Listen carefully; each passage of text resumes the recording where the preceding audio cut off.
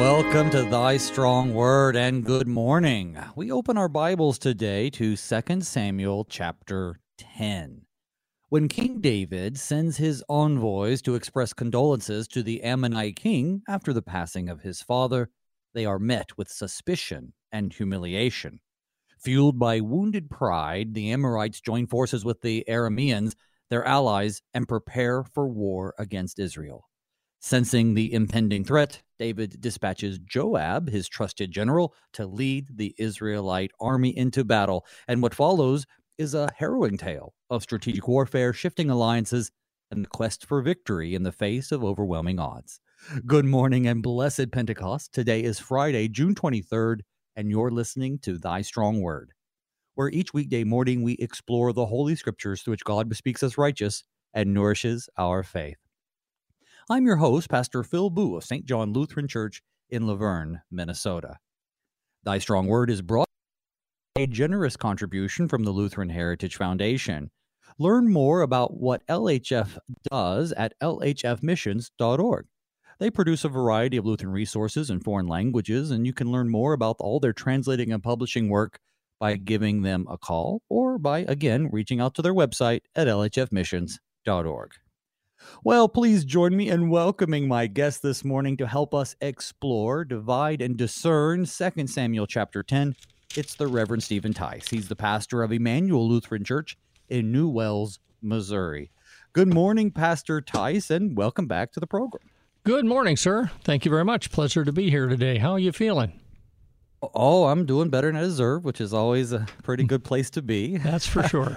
The text today is a little on the short side, but, it contains an interesting event and sort of foreshadows a lot of the divisions that David is going to continue to face over the next, well, the way we look at it, the next several chapters.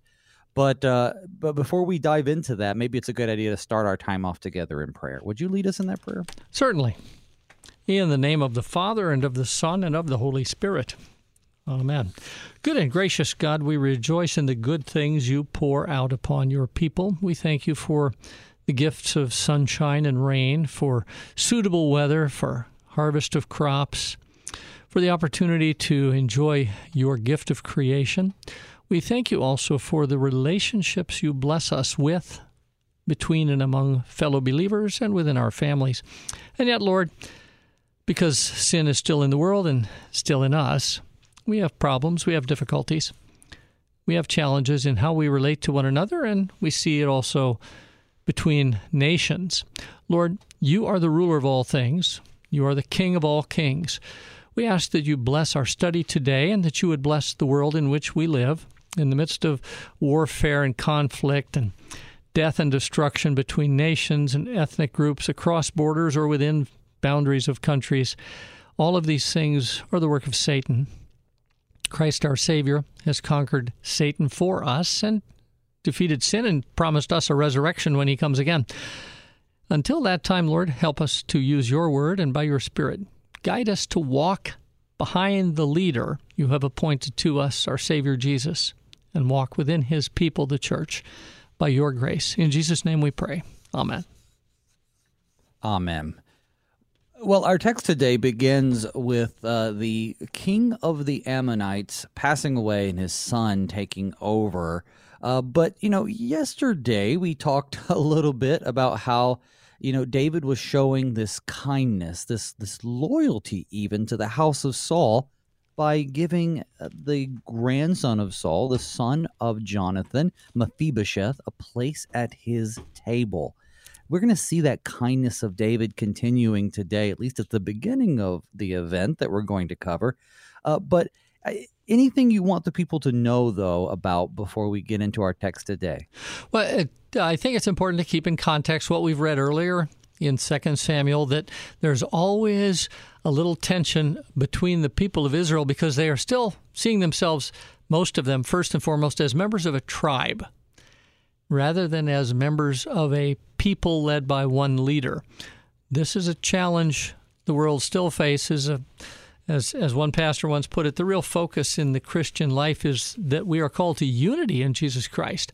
And far too often we look for ways in which As individuals, we find somebody who has an affinity with our perceptions or our priorities, and then we gravitate to those.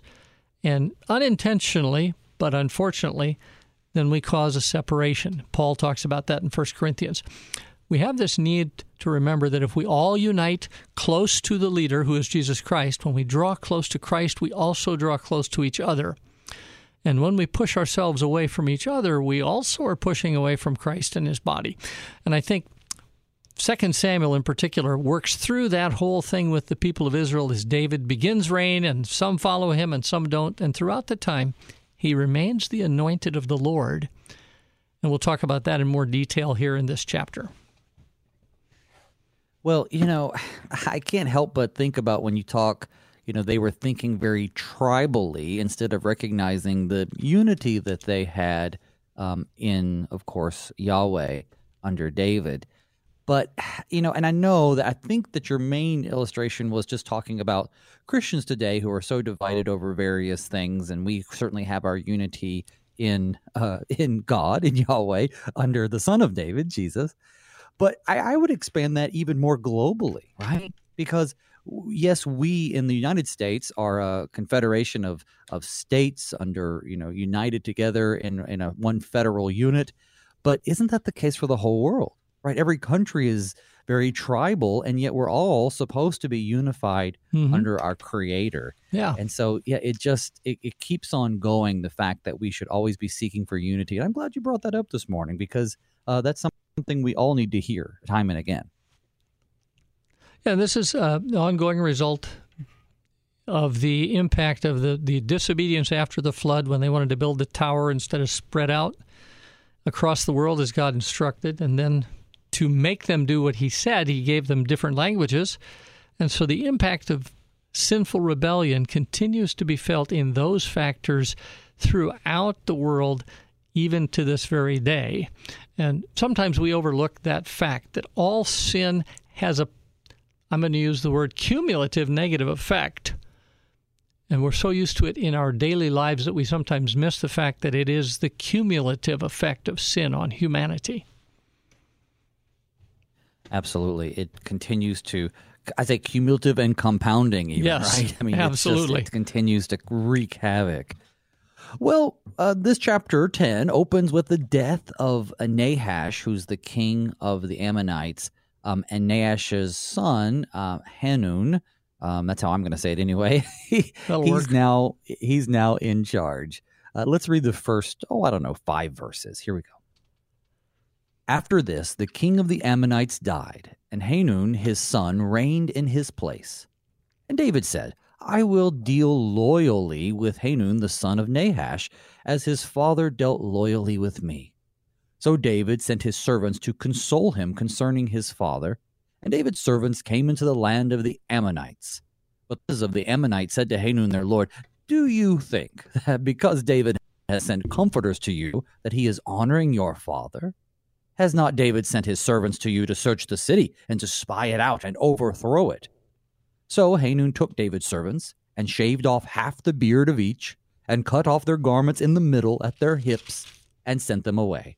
And when it was told David, he sent to meet them, for the men were greatly ashamed. And the king said, Remain at Jericho until your beards have grown, and then return. All right, so pausing right there. So we have the Ammonites. Tell us a little bit about who the Ammonites are. I mean, we hear about them time and again. It's probably good for a refresher. Sure. Well, the Ammonites are descendants of the family of Lot. We have the sons of Lot's 2 daughters, Moab and Ammon, and they move east of the Jordan, settle there, and those descendants then become a nation group, if you will. And the people of Israel have taken over the land that was the Canaanite land, keeping in mind that the Ammonites and the Moabites are not Canaanites. They are outside of those group of 7 nations. So these are descendants of the relatives of the family of Abraham. And this particular territory has been, I'm going to say, squeezed out, attacked by other tribal groups and other nations, so that they've been pushed further away from their former territory right up to the edge of the Jordan River. Now they're back up toward the hills. And if you go to the country of Jordan today, the capital city of Jordan is Amman. And so the name is still maintained in that particular geographical feature. That history is still vividly portrayed by the fact that the name of the capital is the name that's the same as this nation, which comes from the son of Lot. So we see a long continuity. We also see the fact that these people weren't readily willing to accept the Israelites when they first come out of the challenge of the wilderness wanderings. But as we're seeing here in this chapter, David had a good relationship with Nahash, the king who had just died. So David had gone to the trouble, if you will, of making a treaty or at least an agreement with this distant relative that he will not try to take their land as long as they stay where they are. They're not in Canaan. Now, as the Syrians get involved in this whole thing, which we heard about in previous chapters, now you got a different dimension because David will fight the Syrians. And that shows up in the later part of this chapter. But keeping in mind that David sends his messengers because he wants to have a continued peaceful relationship with, if I can put it this way, the distant relatives who live on the escarpment up the top of the hill, not in the Jordan River Valley per se, but up in the Arabian Plateau. So he's trying to maintain a secure eastern border that he's already had with the previous king. Nahash, of course, pops up for us in 1 Samuel. That's when the Ammonites had attacked the city and told them that he'll make a treaty with them so long as they gouge all their right eyes out. So they tend to have a pretty complicated relationship, but the Ammonites are defeated by Saul. They pop up here, and what you're saying is absolutely true. David is not King Saul, and David shows, it says here in verse 2, David said, I will deal loyally. That word there is kesed, right? Kesedim. I will show steadfast love, I think is a favorite way for us to translate that. Yeah. I'm seeing a new way of translating that called loyal love. I think I prefer steadfast love. Yeah. But regardless, David is demonstrating a loyalty to them. And it says right here, because his father did. So apparently, as you've indicated, at some point, Nahash has had some sort of treaty with David. I think this is interesting. It shows us how when a king changes or when leadership changes, just how fickle that can be in our relationships with other nations. I mean, even today, and certainly back then too. But then this showing compassion and forgiveness and love, this steadfast love, like the grace that we've received through Christ, this dealing kindly. I think that David is embodying that. But as we're going to see, if it's not, requited, right? If it's unrequited, right? Then then there's all bets are off, so to speak. Well, it reminds me of this the gospel readings where Jesus sends the apostles out and says, "Go into this town, this house, and share your peace there. And if a man of peace resides there, then you will receive back your peace. And if not, when you leave, shake the dust off your feet." And I think it comes back to way back in the Garden of Eden. God comes seeking with a desire to restore the relationship.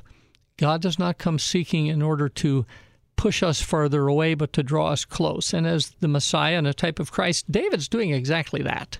He is working at drawing close rather than pushing away. And this is part of the nature of God's relationship with us as human beings, most evident in sending Jesus among us.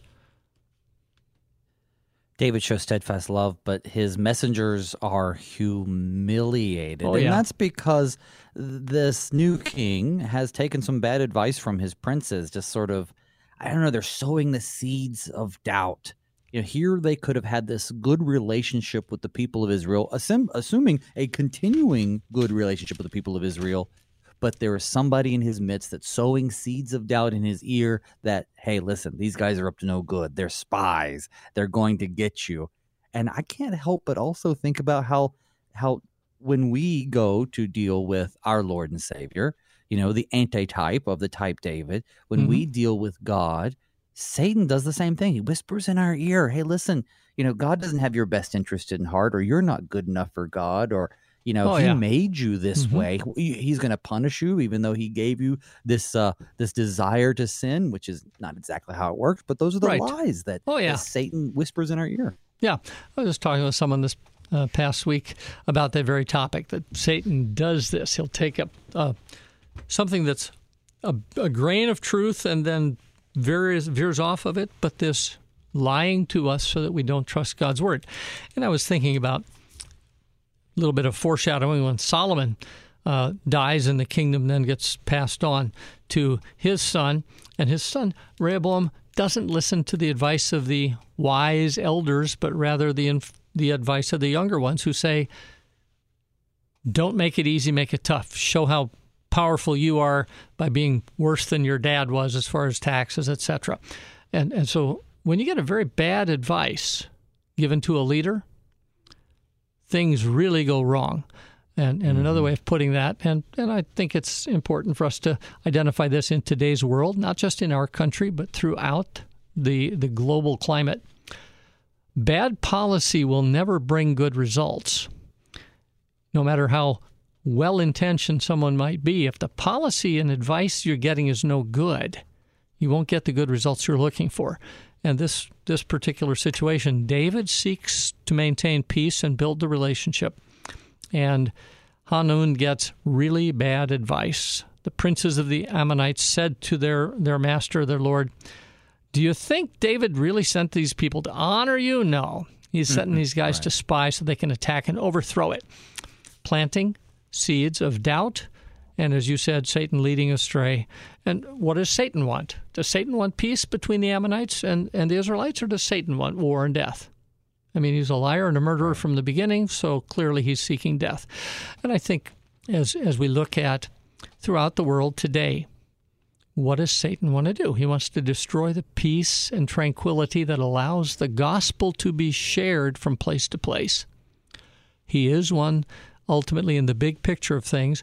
Even though he's been defeated by Christ, he will not surrender. He seeks to destroy and damage all life, and in particular, the followers of Jesus. So when we see here with the Ammonites, a chance there that they might have a reconciliation or continued peace, and in fact, some of them might come to identify with and follow the God of Israel as their God. It's the God of Abraham, and they know Abraham is an ancestor, or at least a relative. There's this potential for God's word and God's life to flourish among the Ammonites, and Satan can't stand that.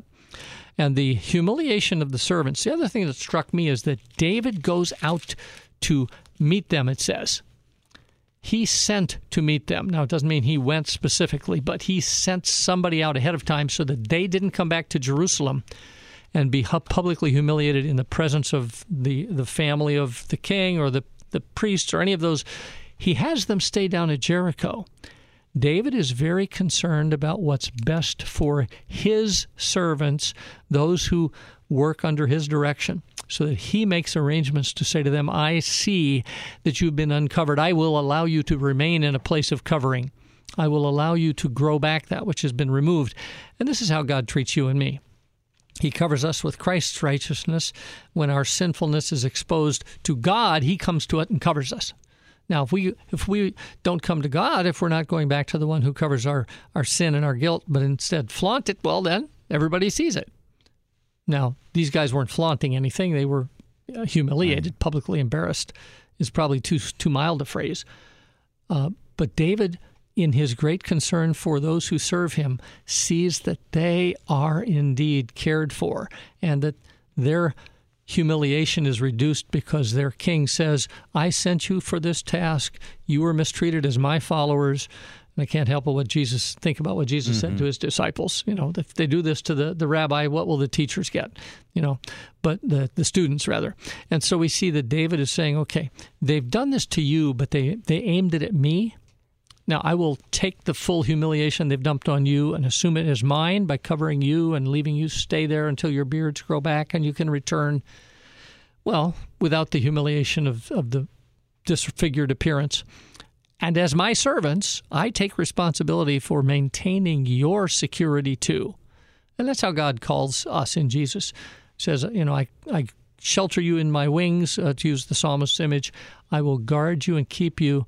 And Jesus says, the angels will be with you and will do what you need done to keep you safe. I don't abandon my own. And I see this as really important to understand that David sends them at first, and they insult David's servants. In the next part of the chapter, we're going to find out that they go to war, and we'll see how that progresses. Sure, and I do want people to understand sort of what's going on here, too. When he takes his servants and he shaves off half their beard, that's certainly a defacement of their masculinity, okay? But at the same time, and I'm not sure if they would have had this in mind, very possible, but this also makes them in violation of the standards of the law. Leviticus 19 says, you shall not round off the hair on your temples or mar the edges of your beard. So they're making, again, it's unclear if it's intentional, but it's especially egregious for these Hebrews. But then the second part, where they cut their garments off, essentially they cut them off right at their hips so that their more private areas, let's say, are exposed. And we see this in Isaiah 20. The king of Assyria shall lead away the Egyptian captives and the Cushite exiles, both the young and old, naked and barefoot, with buttocks uncovered, the nakedness of Egypt. So this was a pretty common tactic to symbolize like castrating your enemies. And so this brings great shame as we recognize. But again, it becomes in violation of the law for the Israelites, because in Numbers 15, it talks about having, the tassels on the corners of their garments. And, so we see here that, and now I'm just piggybacking on what you're saying, is that David looks at them and they haven't just been sort of dishonored in the sense that all prisoners of wars are dishonored, but they've also been, there's an attempt by their enemies to make them ritually unclean or ritually inappropriate or in violation of their own law. Mm-hmm. And David could have, in theory, punished them for that. And some kings would have, right? You're my men. You should have fought against them. You should have resisted this. But no, as you said, he protects them, and he knows these things are going to happen, and he's with them. He doesn't abandon them, and yet instead provides for them. So yeah, they hang out in Jericho until they can conform to the standards of the law. But also, as you said, he protects their reputation. Could you imagine walking into Jerusalem like that? Yeah, he protects their reputation. Yeah, this is the work of a real king. Protect the people, serve the people, and then when the successes come, the king shares it. We saw that earlier when they went out to attack and they had the spoil, and part of the group of the soldiers fighting didn't want to share the spoils with those who didn't go to battle. And David's response to that was, no, we're all together in this, so they get a share too. And so we see this pattern in David's behavior to others in Mephibosheth, yesterday's lesson, where he says, I honor the covenant I made with your father David, or your father Jonathan, but it also brings honor to David as the one who is A, a keeper of the oath, and B, one who provides for those who may be perceived by others as a threat that should be removed. Absolutely. David's steadfast love is showing forth here, a steadfast love that points us to the steadfast, the chesed of our God through Jesus. Absolutely. Mm-hmm. Yep. And so we are looking at this. I guess I'll go ahead and read the next section, even though we're getting pretty close to the break, starting with verse 6. When the Ammonites saw that they had become a stench to David, the Ammonites sent and hired the Syrians of Beth-rehob and the Syrians of Jobah, 20,000 foot soldiers, and the king of Maach with 1,000 men, and the men of Tob, 12,000 men.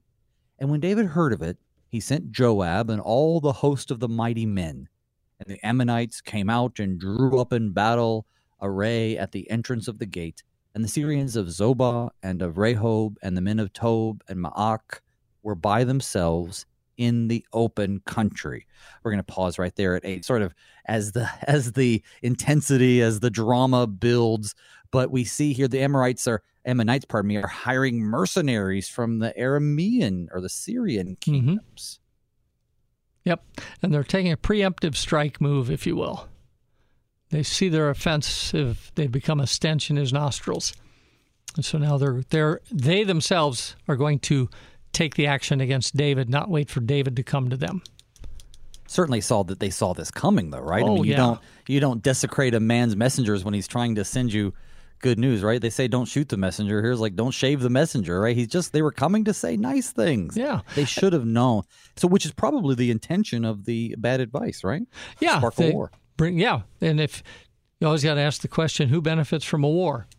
And the people who benefit from the war usually are the ones giving the advice to go to war. So, right. Yeah. And they're usually not the ones going.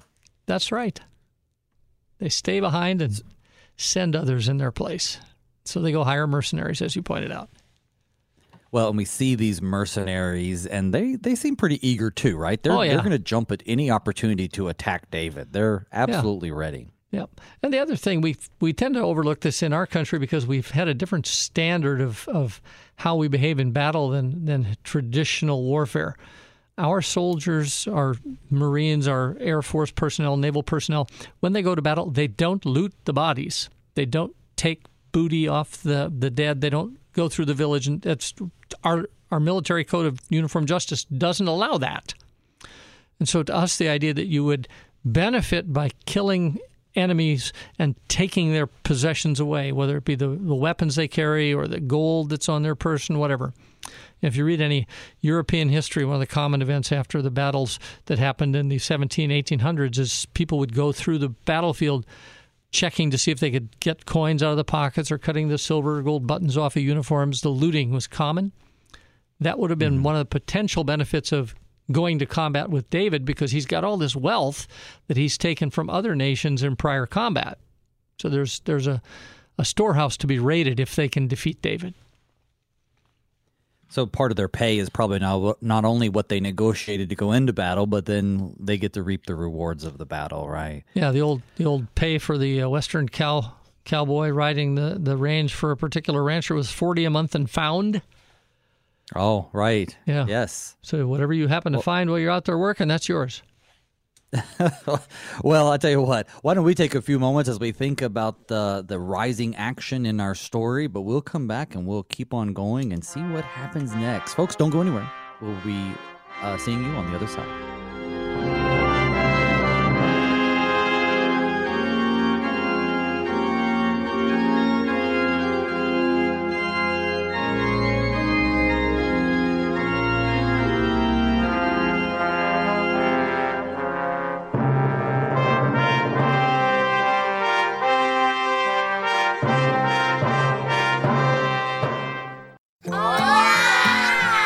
These are the voices of young Lutherans in Mexico City, children who are excited to learn more about their Savior, Jesus.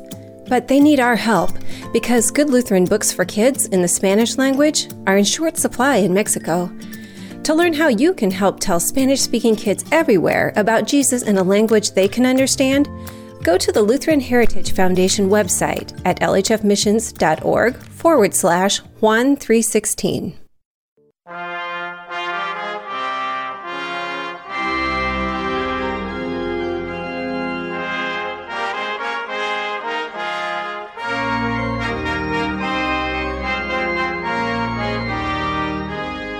Welcome back to Thy Strong Word. I'm your host, Pastor Phil Booe. With me today is the Reverend Stephen Theiss, pastor of Immanuel Lutheran Church in New Wells, Missouri. Thanks for joining us this morning. I sure pray that God is blessing you through our study. Thy Strong Word can be heard in St. Louis on AM 850, but if that doesn't quite reach you for any reason, maybe you live out of town, out of the state, out of the country, you can listen live or on demand at kfuo.org. That's a good thing to remember as you share the program with others. And if you want to take the show on the road, you can listen to us as a podcast on your preferred podcasting platform or this is really neat, on KFUO's own mobile app. That's available for iPhones and Android phones. You can catch up on any of your favorite programs or listen live as it happens. And if you want to ask me a question or make a comment, you can email me at pastorboo@gmail.com. You can also find me on Facebook. Just search for Phil Booe and drop by, say hello. All right. Well, Pastor, before the break, we just had the rising tension. The Ammonites are coming out. They've drawn up in battle array at the entrance of the gate. The Syrians are all over the place, but they're by themselves in the open country. Now, verse 9. When Joab saw that the battle was set against him both in front and in the rear, he chose some of the best men of Israel and arrayed them against the Syrians. The rest of his men he put in charge of Abishai his brother, and he arrayed them against the Ammonites. And he said, "If the Syrians are too strong for me, then you shall help me. But if the Ammonites are too strong for you, then I will come and help you. Be of good courage, and let us be courageous for our people and for the cities of our God, and may Yahweh do what seems good to him." So Joab and the people who were with him drew near to the battle against the Syrians, and they fled before him. And when the Ammonites saw that the Syrians fled, they likewise fled before Abishai and entered the city. And then Joab returned from fighting against the Ammonites and came to Jerusalem. That's ending with verse 14 so far. So, yeah, brother, right? Yeah. You take the ones on the left, I'll take the ones on the right. Here we go. But there's a sign here, though, that they're trusting in the Lord, which is something that's going to be in their favor. Yeah. Well, this is the key concept. That we might remember the phrase that we don't trust in our own strength, for the battle belongs to the Lord. He is the one who fights with us, fights for us. And you go back through the books of Moses, you find the Israelites in the wilderness, and then coming out of the wilderness again and again, when they go to battle and they are trusting in God, they succeed. The time that in particular jumps out that they were defeated was when Joshua's entering the land, and they've conquered Jericho, and now they go to fight at Ai, and God lets them be defeated because someone disobeyed. Someone disrupted the unity, bluntly, by seeking their own wealth and their own welfare. What we see here with Joab and Abishai, his brother, is that they have a uniform plan that one will help the other if something gets really bad. Now think about it. The Ammonites are inside. They're at the city gate. They can go inside and be secure and, withstand a siege, if you will. The mercenaries, they're out in the open country. They're the ones with the horses, the chariots, if they have them, and they have the mobility. And keeping in mind that you and I don't fight this way anymore, so we're not really trained in this concept. This is the advance and put pressure on the enemy and then break through where they're weak. And these two brothers with the Israelite army are saying, well, we're going to help each other out, and what happens is whatever the Lord seems good to him, because we are fighting for our people and the cities of our God. And that's ultimately for us why we see this as God going to work through this military tool. They are God's servants for God's purposes. We don't often remember that when we think about the military, but with the Israelites in particular, God is using them to carry out his will for the people of Israel as a group, for the individual believers within that people group, but also to punish those who have turned away from God's word and God's truth over the centuries prior to the Israelites coming to this area, this territory. And as they go to war, they discover that once the battle starts, the enemy turn around and run. Now, do they run because the Israelites look so terrifying? We're not told one way or the other, but clearly God is the one causing this to happen. He forces the Syrian group to run away, and the Ammonites, they see that the Syrians are running off. They go back into the city and shut the doors so that they're behind secure gates. And then Joab, having fought, and we don't know how many were killed this time, and he does fight them right now, then he goes back to Jerusalem, goes back to the capital city. Joab makes a report to David. And in this process, we're seeing God accomplishing his will. And his will isn't always clear to us.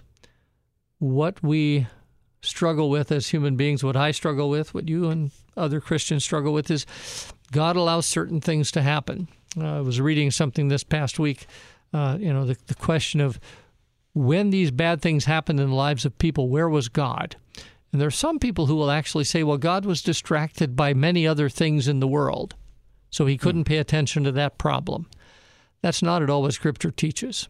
It's a human equivalent pattern where we treat God as if he were more like us than unlike us.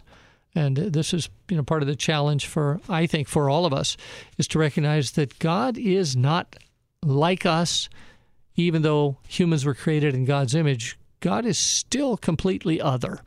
So that what you and I don't understand is that God has a purpose beyond what we can immediately see. And so when something happens, people have this concern about God as the one who is ruler of all things. Then why does he act the way he does? And they read the Old Testament and they say, well, God looks like a savage destroyer.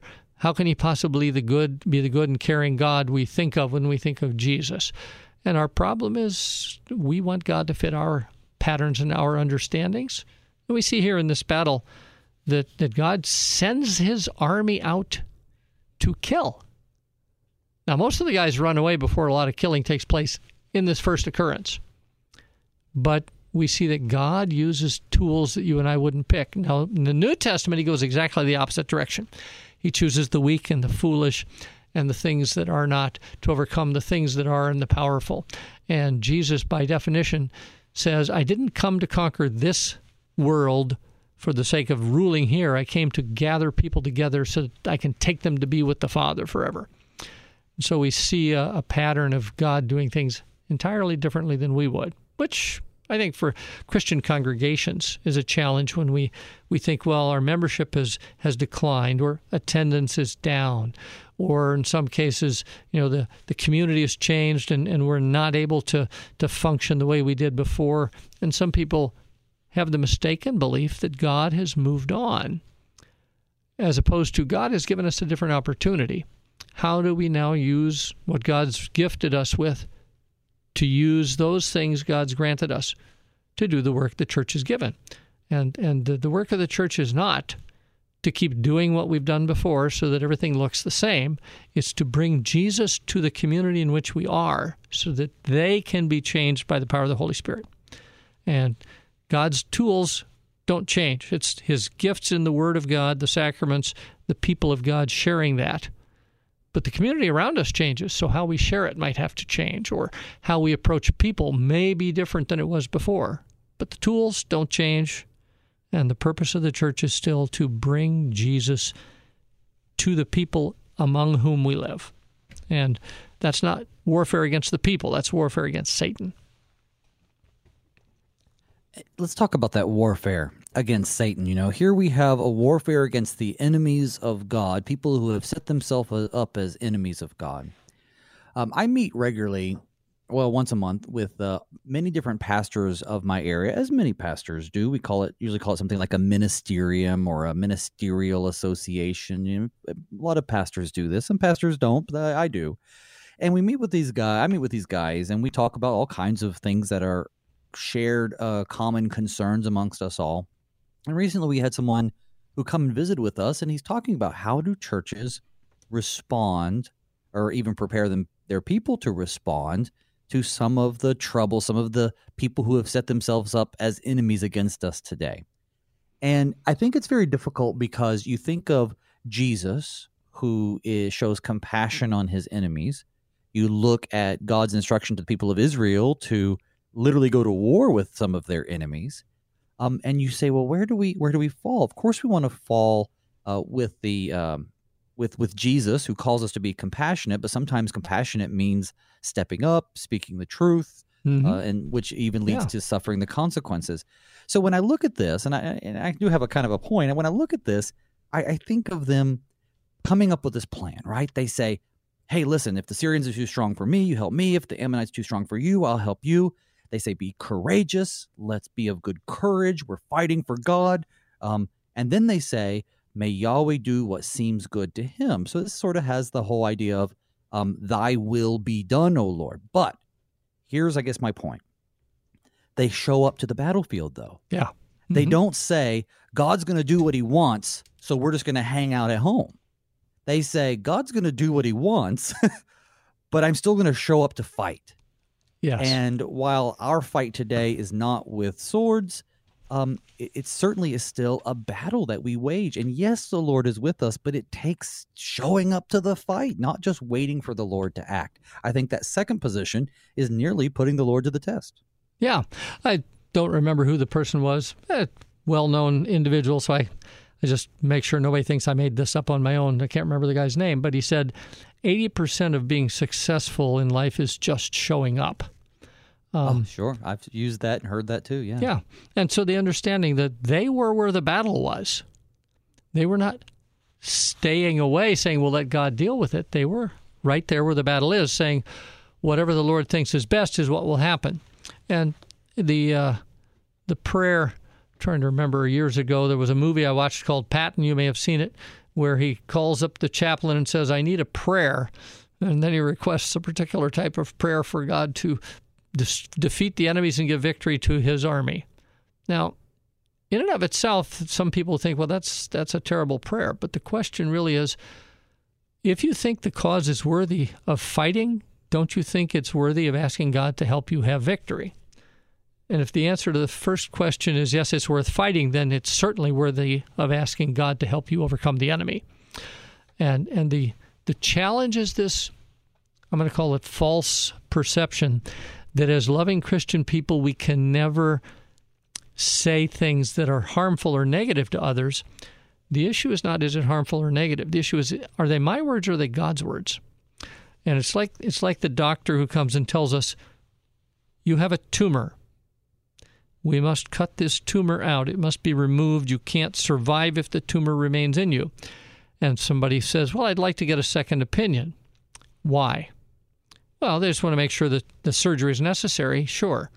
But they get the second opinion, says, yes, got to take it out. And they go, well, I'm going to find somebody who tells me I don't have to because that's really what I want.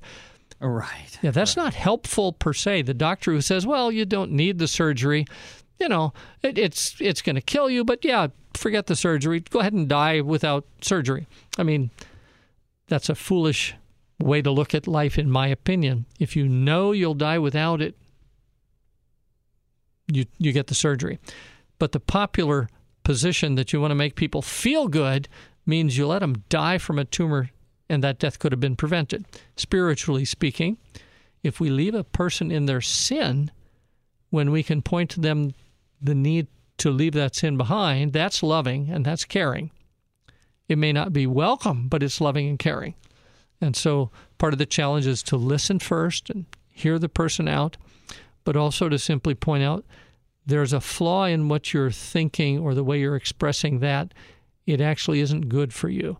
We have a culture in the United States, unfortunately, at this time, which is pretty much, push down throats of many of us, that you can't criticize someone else or it's hatred. Well, if something is wrong or false, you point it out. When something is not true, you point it out. Now, the attitude with which we do that and the approach we take, that may be the problem rather than the words we use. But the Lord says to the church, preach repentance and forgiveness to the whole world, to all nations, to all people. Repentance means what you're doing now is wrong. You need to admit it's wrong and turn from it. If you don't tell someone it's wrong, there's no way they can repent. And so the issue is never, is it popular? The issue is, how do we point people to the truth? And the other thing is, Satan will always attack the truth, and the darkness will always fight against the light. And the idea that the culture wants to make anybody who says something against a popular view haters, well, that's not necessarily accurate. If you speak the truth in love, it's not hate. And if you hold back the truth thinking it's love, it may actually be the exact opposite. And so we have to take a look at what Joab and his army do here. God uses them to bring about a positive result. And now what's happening next is the real challenge to recognize what's going on. And I'm going to put it this way. When the king does his work, the people are blessed by the outcome. David sent out his messengers. They came back embarrassed. David sends out his army. They come back having pushed the enemy away, but the enemy haven't stopped yet. So we should probably work through the rest of the chapter and see where that leads us. Let's do that. So we ended with Joab returned from fighting against the Ammonites and came to Jerusalem. Now starting with verse 15. But when the Syrians saw that they had been defeated by Israel, they gathered themselves together. And Hadadezer sent and brought out the Syrians who were beyond the Euphrates, and they came to Helam with Shobach, the commander of the army of Hadadezer, at their head. And when it was told David, he gathered all Israel together and crossed the Jordan and came to Helam. The Syrians arrayed themselves against David and fought with him. And the Syrians fled before Israel. And David killed of the Assyrians the men of 700 chariots and 40,000 horsemen, and wounded Shobach, the commander of their army, so that he died there. And when all the kings who were servants of Hadadezer saw that they had been defeated by Israel, they made peace with Israel and became subject to them. So the Syrians were afraid to save the Ammonites anymore. That's a great way to phrase that at the end, right? So They were afraid to come and help out. Yeah, nope, we're done. I guess they thought that the people of God were pushovers, and that's not true back then. May it not be true today. Yeah. And the thing we notice is that the Syrians saw they'd been defeated, but now they're going to go and give it the second effort, if you will. And so the ruler gathers his army, sends it out at their head, this Shobach, the commander. And David is told this, and then David gathers the people, and David goes out to fight. It reminds me of the account of the problem that David had when he commits adultery with Bathsheba. In the spring of the year when kings go out to war, David stayed in Jerusalem. When the king does what he's sent to do, the people of God flourish and succeed. And so the king leads his people into combat. The Son of God goes forth to war, who follows in his train. This is the concept that the Son of David is the one who is going to save the people. Jesus riding into Jerusalem. Save us now, Son of David. When David goes out to war, the people win. This is the key. When David goes out to war, the people win. The people of God win. And so David leads his soldiers into combat, and they fled before Israel, and David, not personally, but David as the commander, kills 700 of the chariot men, 40,000 horsemen, and their commander is wounded, and so he dies in combat. And when they saw that the kings of the other nations, cities around, saw that these servants of Hadadezer were killed, they made peace and became subject to them. The idea, if you can't beat them, join them, is sort of going on here, but at least if you can't beat them, stop them from killing you. They became subject, but keep in mind the Romans passage that says, in Christ we are more than conquerors. The problem with these conquered people is they will later rebel. Right. They will come back and attack at another time. What we have in Jesus Christ is not merely conquering, it's complete victory. We're not occupying enemy territory. We are in the world, but not of the world. We are among that which seeks to destroy God and His truth, but our Lord and Master Jesus is with us always, and He has overcome the world. It's already been defeated by Him. And so we're more than conquerors. We are co-heirs with Christ. And so we look at the people of God going out to fight against the enemies attacking. And David says this again and again. We heard it earlier when Joab said it.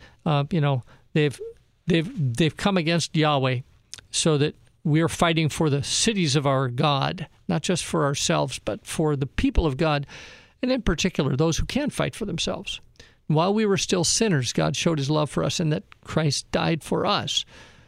For a good person, one might be willing to die, maybe, but Christ wasn't waiting for us to be good. He died when we were still sinners to set us free. And then He leads us. And He says, by the way, I've already won the victory, but the enemy hasn't fully surrendered, so the fight will continue. And then He sends us out being wise as serpents, gentle as doves, which has always puzzled most of us. How do you do both those? Well, Here we see David, who has been gentle as a dove, sending out his messengers at first, trying to build peace. And when it was rejected, then he went out and he struck like a serpent and destroyed the enemy. And again, this is God at work through his servant. They all made peace with Israel. So the Syrians were afraid to save the Ammonites anymore, and that continues until Solomon dies, and then things change. But as long as the house of David is identified as ruling this territory with the united power of the people of God behind him and fighting literally as Yahweh's sword. And that's the thing about David. We read in the other chapters over the past several months, 2 months, that David could have killed Saul at any time and claimed the throne as his own, but David never does that.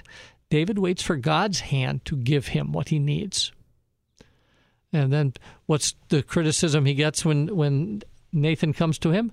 If you had needed more wives, the Lord would have provided that. Okay, so clearly God is the provider, and that's true for us as well. Whatever we need in daily life, God provides. I didn't get up this morning and turn on the oxygen-making trees to make sure I'd be able to breathe all day long. God took care of that. Right. Yeah. And so we look at the God who always provides what we need, and we needed a Savior. He sent us one.